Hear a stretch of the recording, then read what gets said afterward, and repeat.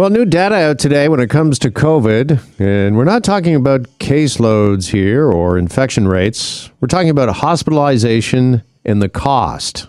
Some pretty interesting numbers. Dr. Catherine Smart is president of the Canadian Medical Association and joins us to break it all down here on Global News Radio. Dr. Smart, nice to speak with you again. Thanks for your time. Thanks for having me. All right, let's begin with the cost. $22,000 for the average hospitalization for somebody that does have or has had COVID. What exactly goes into that cost, doctor? Well, there's so many things, of course, that go into a hospital admission. There's the cost of all the healthcare staff that are in the hospital caring for you, nurses, doctors, cleaning staff, social workers, respiratory therapists, all the team that's needed. And then there's the equipment, drugs, and all the environmental costs as well associated with the hospital. So, of course, the longer that you're in the hospital and the higher level of care you're needing, for example, ICU, all those things drive costs. And that's why we're seeing that the cost of a COVID admission is so much higher than other reasons people utilize the hospital. Well, I was about to ask you that next. How does this expense compare to other treatments and this $22,000 average price tag? Was it something that caught your attention? Did it seem higher than you might have thought? I would say I'm not surprised just because I have heard from colleagues and seen how sick these patients are, and they tend to have prolonged stays in hospital. But like you've said, what we've seen from the CIHI data is that the cost is about 3 times other emergencies that we see, things like heart attacks, pneumonias, or flu admissions. So the cost drivers are huge with COVID. And, when we're talking about that $22,000, $23,000 number, that's for an average hospital stay. When you look at people who are admitted to ICU, that number doubles, and the cost is up over $50,000 for a patient, which again is much higher than what we see in other illnesses that end up in the intensive care unit.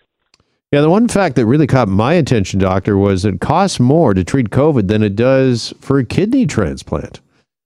Yeah, absolutely. It's incredible, isn't it? Mm-hmm. And is that because of the duration of the stay as well? On average, somebody who is admitted to hospital with COVID is there for roughly half a month, 15 days. Yes, absolutely. That's a huge cost driver. Of course, the longer you're in the bed using all those hospital resources, the higher that cost is going to be. And 15 days in the hospital is a long stay. And of course, there's some people that are there even longer, especially people that are in the intensive care unit. Yeah. Is there anything that can be done about the length of stay? I mean, obviously, this is something I'm sure medical professionals, researchers are looking into when it comes to the treatment of COVID. And we often talk about research when it comes to vaccines, but I haven't seen or read too much coverage about research when it comes to the treatment of the virus. Mm-hmm. Well, that's one of the challenges with viral illnesses, things like COVID, is there's no direct treatment really of the virus that's causing the infection itself. What we're seeing is the care for patients with COVID is high-level supportive care. So, there's some drugs that have maybe been effective in shortening the duration of treatment, but still the impact there is not huge like it would be for other things where we have direct antibiotics and things that are useful for those other conditions.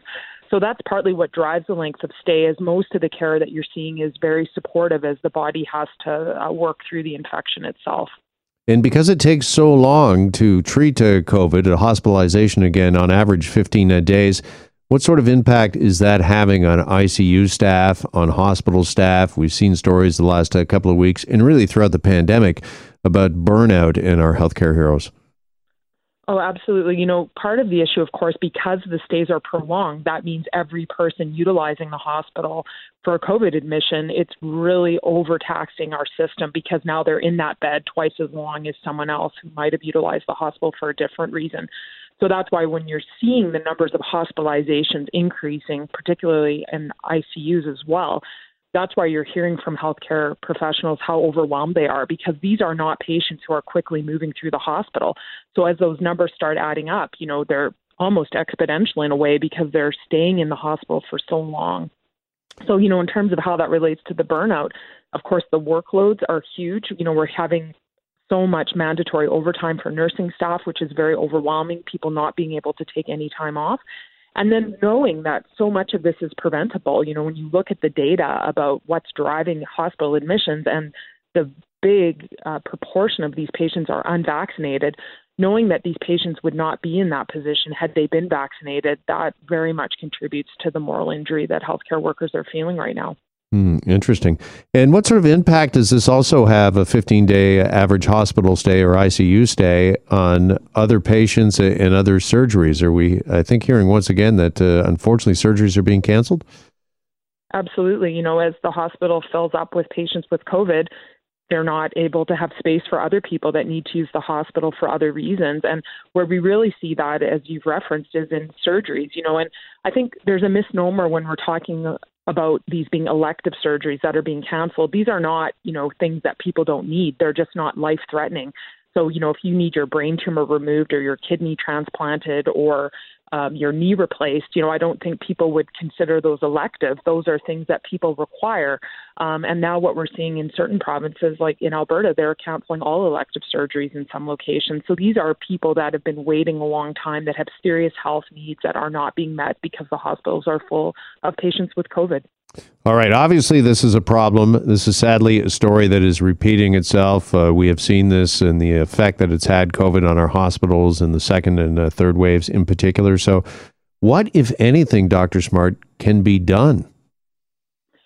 Well, you know, the main thing that can really change the direction of this is increasing the vaccination rate in our population. And we seem to have reached sort of a critical moment where we need to find ways to compel the final people that are chosen not to be vaccinated to be vaccinated.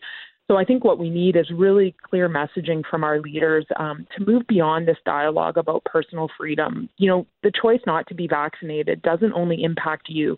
It impacts absolutely everybody in our society, as we've been discussing. You know, if you then take up a hospital bed, that impacts all the other people that now can't get care.